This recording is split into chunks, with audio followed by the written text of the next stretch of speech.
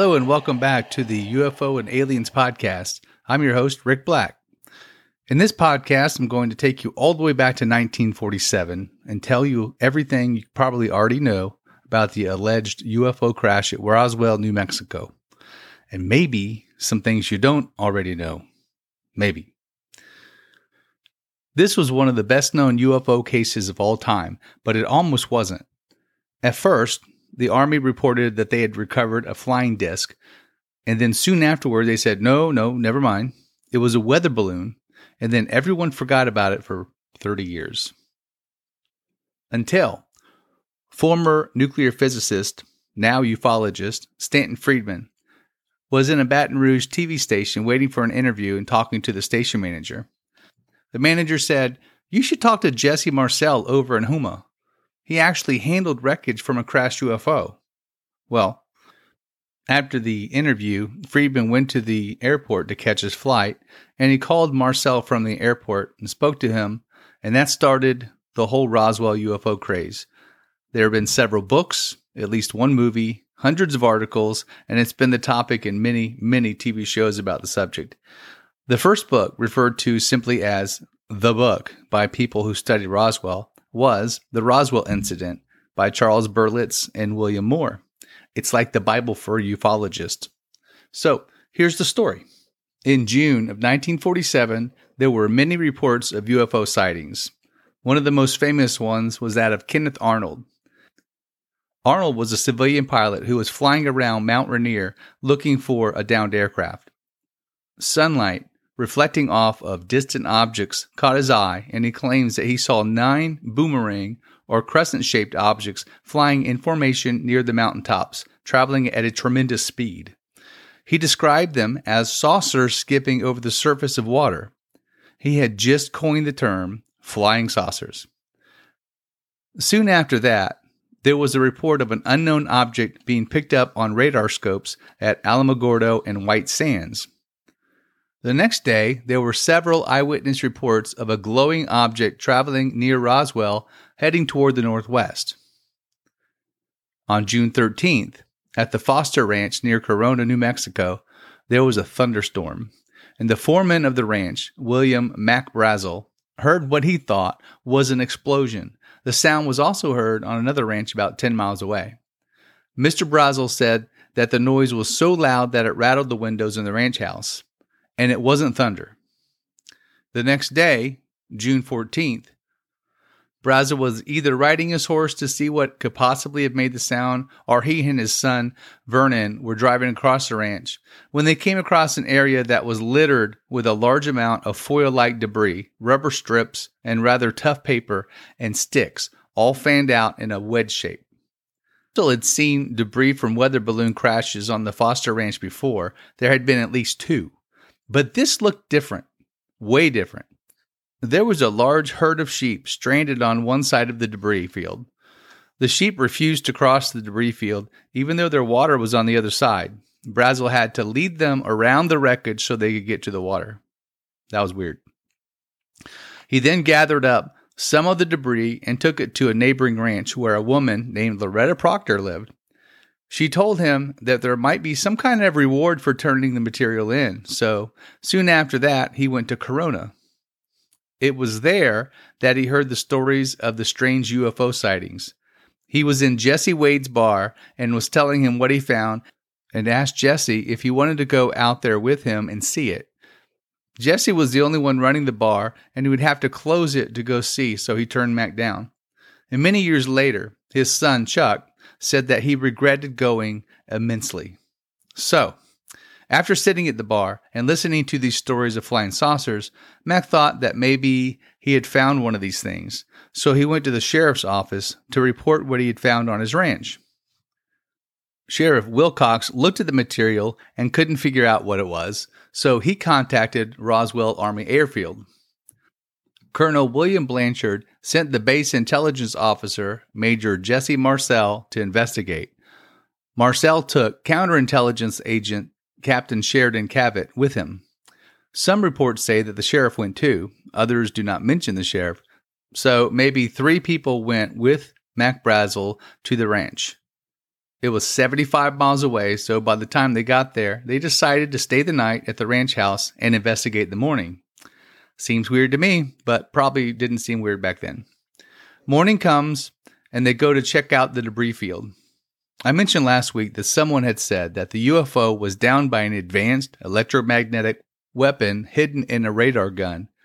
I have since seen that in 2 other places and by 2 other people, one stating that the electromagnetic weapon was installed on a plane. Well, anyway, it rendered the UFO uncontrollable and it crashed.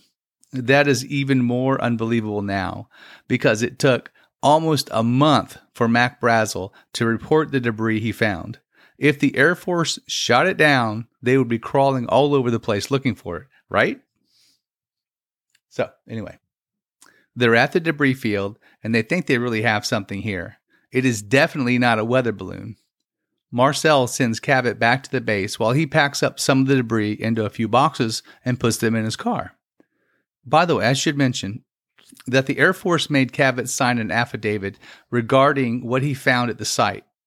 In his affidavit, Sheridan Cabot wrote, "The amount of debris was very small, about 20 square feet. I remember recognizing the material as being consistent with a weather balloon, which would easily fit in one vehicle." That was after they claimed that it was a weather balloon. It sounds a little coerced to me. Just the wording, you know? Marcel doesn't go straight back to the base. He makes a stop at his house, and he wakes his wife and son to show them what he found. According to Marcel's son, Jesse Marcel Jr., he had a box that had some foil material, some brownish black plastic, and what appeared to be metal beams or I-beams. The I-beams were the most interesting to Jesse Jr. They looked like they had writing on one side. Most of it was a matte gray, but looking closer he saw that they were slightly purple or lavender and had symbols like letters, but not like letters he'd ever seen before. The only one he remembers resembled a seal balancing a ball on its nose.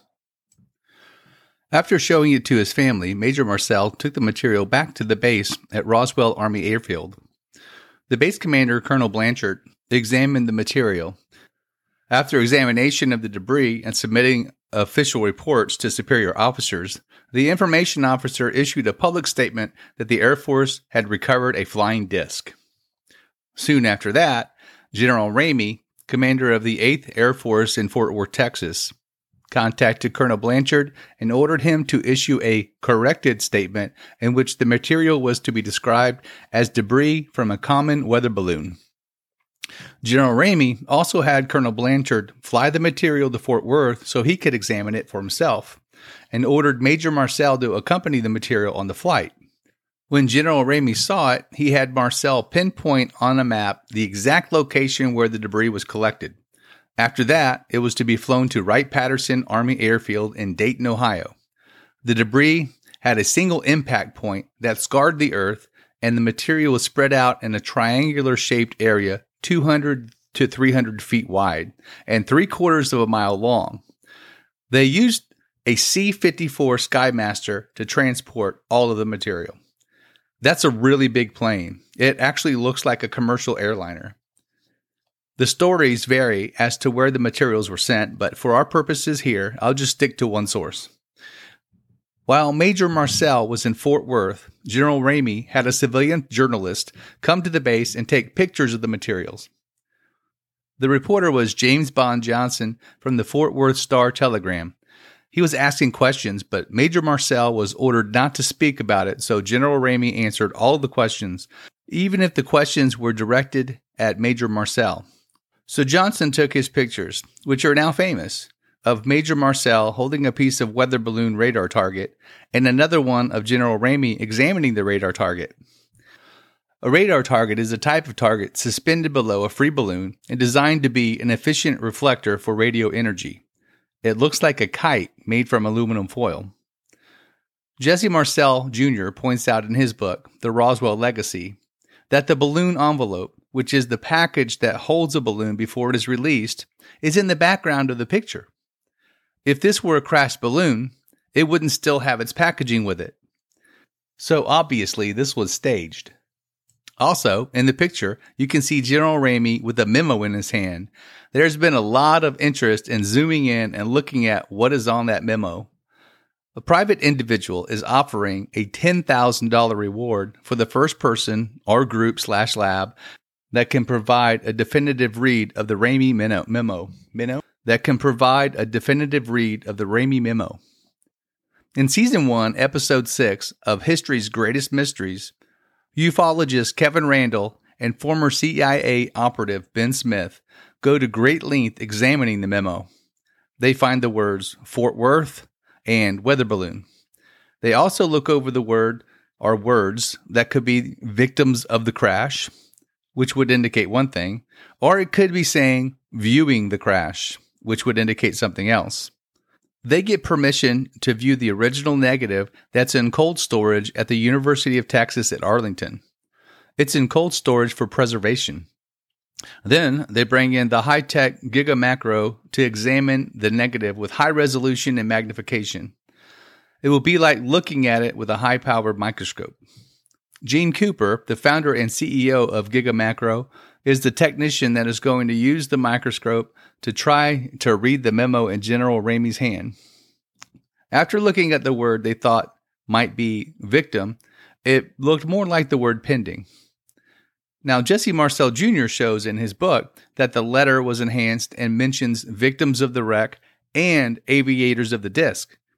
It's interesting to me that Jesse Marcel Jr. could see things without the high-powered Gigamacro and that they support the UFO theory, and the researchers couldn't see as well with the Gigamacro.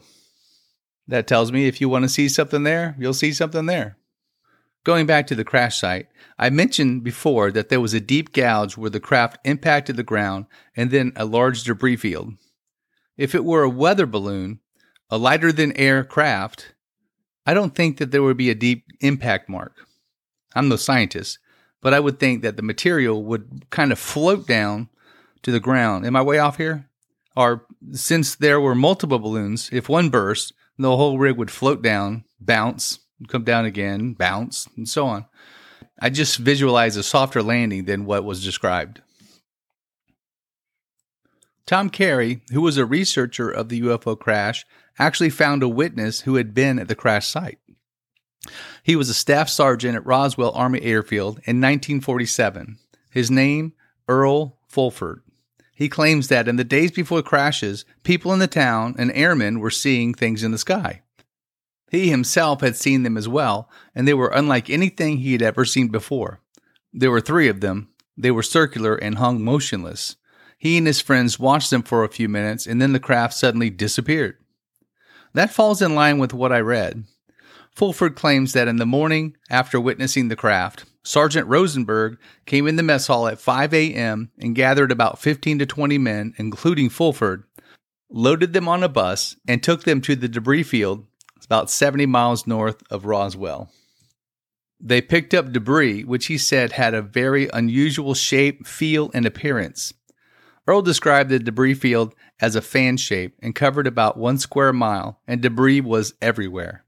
It took most of the day to get it all picked up. He said vehicles all drove up and formed a circle. Then the men started walking in one direction about 10 to 15 feet apart so they wouldn't miss anything. He described the material as looking like tarnished chrome foil in pieces and shreds. When he picked up a piece and wadded it up, before he put it in his gunny sack, it went back to its original shape. So he took it out, wadded it up again, and same thing. After they picked up the debris and put it in their sacks, it was taken by the military police, and he never saw or heard about it since. They were also told that if they talked about what they'd just seen, they would be in big trouble. And he said, big trouble. Also, I think that people were a little bit different back then. If they were told to keep quiet, they kept quiet. If that were to happen today, I think it would be a lot different. So, we have a crash, a report of UFO, a retraction, then people forgot about it, then a resurgence, and it got to the point that people were demanding answers from the government about the cover-up. Nobody thought it was a weather balloon. There were military intelligence officers that were highly trained at the debris field. They would know a weather balloon when they saw one, no doubt. We want answers. I saw footage of people with signs protesting outside the White House. So it's been a big deal for 30, 40 years. So the military comes out in 1997 and issues its nearly 1,000 report regarding the Roswell incident. They claim that the weather balloon story was a cover-up. Okay, sounds good so far. Because what really crashed in the New Mexico desert was a top-secret balloon from Project Mogul. What? Project Mogul? Another balloon? Sometimes referred to as Operation Mogul, was a top-secret project by the U.S. Army Air Forces involving microphones flown on high-altitude balloons whose primary purpose was long-distance detection of sound waves generated by Soviet atomic bomb tests. The balloons were made of neoprene and inflated with helium. They were very large because they were expected to fly extremely high, like 75,000 feet. They were about 7 feet across on the ground and expanded to about 25 feet at altitude. They had an array of components that would hang down in a long train beneath the balloons, like 600 feet long. They included microphones, batteries, transmitters, plastic tubes, silk canopy parachutes, braided nylon cord, and radar targets composed of balsa wood sticks and metallized paper, similar to chocolate bar wrappers. They were launched from Alamogordo and would go northeast across the state and beyond. There were about 11 Mogul balloons launched, and the one they think crashed in Roswell was balloon number 4, which launched on June 4th, 1947. Project Mogul's lead engineer was Professor Charles Moore of New York University. He agreed with the government that the debris matched the description of one of his balloons, Mogul balloon number 4. Number 4 was actually missing, so put 2 and 2 together, and there you have it. One's missing, one's found. Here's what was on number 4. 28 neoprene balloons, sonobuoy microphone, dry cell batteries, and an FN transmitter, 4 Raywin radar targets composed of balsa sticks and metallized paper, multiple plastic tubes containing a liquid ballast dribbler system, 3 silk canopy parachutes with highly visible colors, and 600 feet plus of braided nylon cord. According to Dr. Moore, on Mogul number 4, the radar targets, which looked like box kites, were made by a New York toy company that used leftover tape to reinforce its seams. It was decorated with flowers and berries and a Christmas motif. He told the Army that the tape was pink and purple and had flowers on it to match what Jesse Marcel Jr. claimed he saw. This is what the Air Force said Major Jesse Marcel found in the debris field. There was no mention of any neoprene balloons, or nylon cord, or batteries, or any electronic components being found. Just like the metal-like material with sticks and some pieces of what looked like brownish black plastic. You would think that anyone that found it would know it wasn't extraterrestrial if it had Christmas tape on it. Also, it would take all the radar targets from all the Mogul balloons to make the size debris field that was described. I'm not a skeptic, but I'm also not easy to convince either. But what I've been able to find out through books and articles, I believe that there was a UFO crash at Roswell. It definitely wasn't a weather balloon, and it wasn't a Mogul balloon. But I haven't mentioned the disc-shaped craft or the alien bodies recovered. So, here I go. This might be not quite as believable. It has been suggested that when the craft hit the ground, it then skipped and went another 25 miles to its eventual landing spot. This was called Crash Site 2. This is where it was reported that there were alien bodies recovered, in addition to a disc. Plus, this was not the only crash in New Mexico during this time, or even the first crash. Chuck Wade, remember him? His dad owned the bar that Mac Brazel went to. Well, he's been studying UFOs for the past 29 years and claims there were 7 crashes total. 5 of the crashes occurred during the first week of July in 1947. Chuck's theory on why there were so many crashes is whenever they put in Los Alamos National Laboratory, they installed 3 major high-powered radars to guard the skies over Los Alamos. Wade believed that powerful radar signals emitted from the Los Alamos nuclear site caused short circuits in the spaceships. special group of military men that would go and clean up the crash site and send the debris and crafts and pilots to secret locations. Where's the proof? I can't find anything other than second or third-hand stories from witnesses. One of the other crashes happened the same week as Roswell, but 250 miles away on the plains of San Augustine. Some people claim that it crashed into the craft that crashed at Roswell, and they bounced off each other like pool balls. One morning in early July 1947, a man named Barney Barnett finds a crashed UFO, including dead alien bodies. He claims the military arrives at the site not too long after he does, and they order him to keep quiet about what he's seen. Apparently, there were archaeologists and students at the site as well.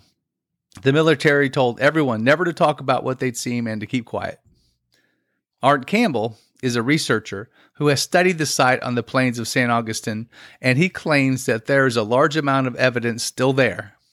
He uncovered several different artifacts during a dig in 1995. Chuck Wade also has artifacts from the San Augustine site. Campbell cross-references his dig's location with the story of Barney Barnett, who claimed to find a UFO site in that area. Barney Barnett was a soil conservation engineer, and he had a district that was 70 miles long and 72 miles wide, and he was assigned to help farmers with conservation projects. It was from one of the main highways that he drove on that he saw something glinting in the sun. He told his friends and relatives that he thought it was a plane crash and he knew a way in, so he drove over there as fast as he could get there and came over a small rise and looked down on this UFO, and there were two bodies outside the craft. He was there for 30 minutes to 45 minutes, and some archaeologists came up. The archaeologists were returning from a nearby dig when they stumbled upon Barney and the UFO crash site. In his research, Campbell located corroborating documents for Barnett's claim. According to a letter from the Peabody Museum at Harvard University, archaeologist Herbert W. Dick was working at Bat Cave in the plains of San Augustine in the summer of 1947. Bat Cave is in close proximity to the site where Art performed his dig. So, if all of this is true, what are the UFOs doing there in New Mexico? There have been a lot of UFO sightings near nuclear facilities throughout the modern UFO phenomenon. There have even been reports of UFOs shutting down nuclear missile sites. At the time, in 1947, Roswell Army Airfield was the only place on Earth that actually had nuclear weapons. So it would make sense that they would be there. This story has been around for a long time, and there are a lot of people who believe in it 100%. The whole town of Roswell has this UFO theme now. It completely changed the town from a sleepy little farming town to a tourist attraction. You can believe what you want. Remember, believe none of what you hear and half of what you read. I'm leaning toward believing this one. Do you personally have a UFO story? Let me know. You can email me at ufoandalienpodcast@gmail.com. I'm Rick Black, and I'll talk to you next time.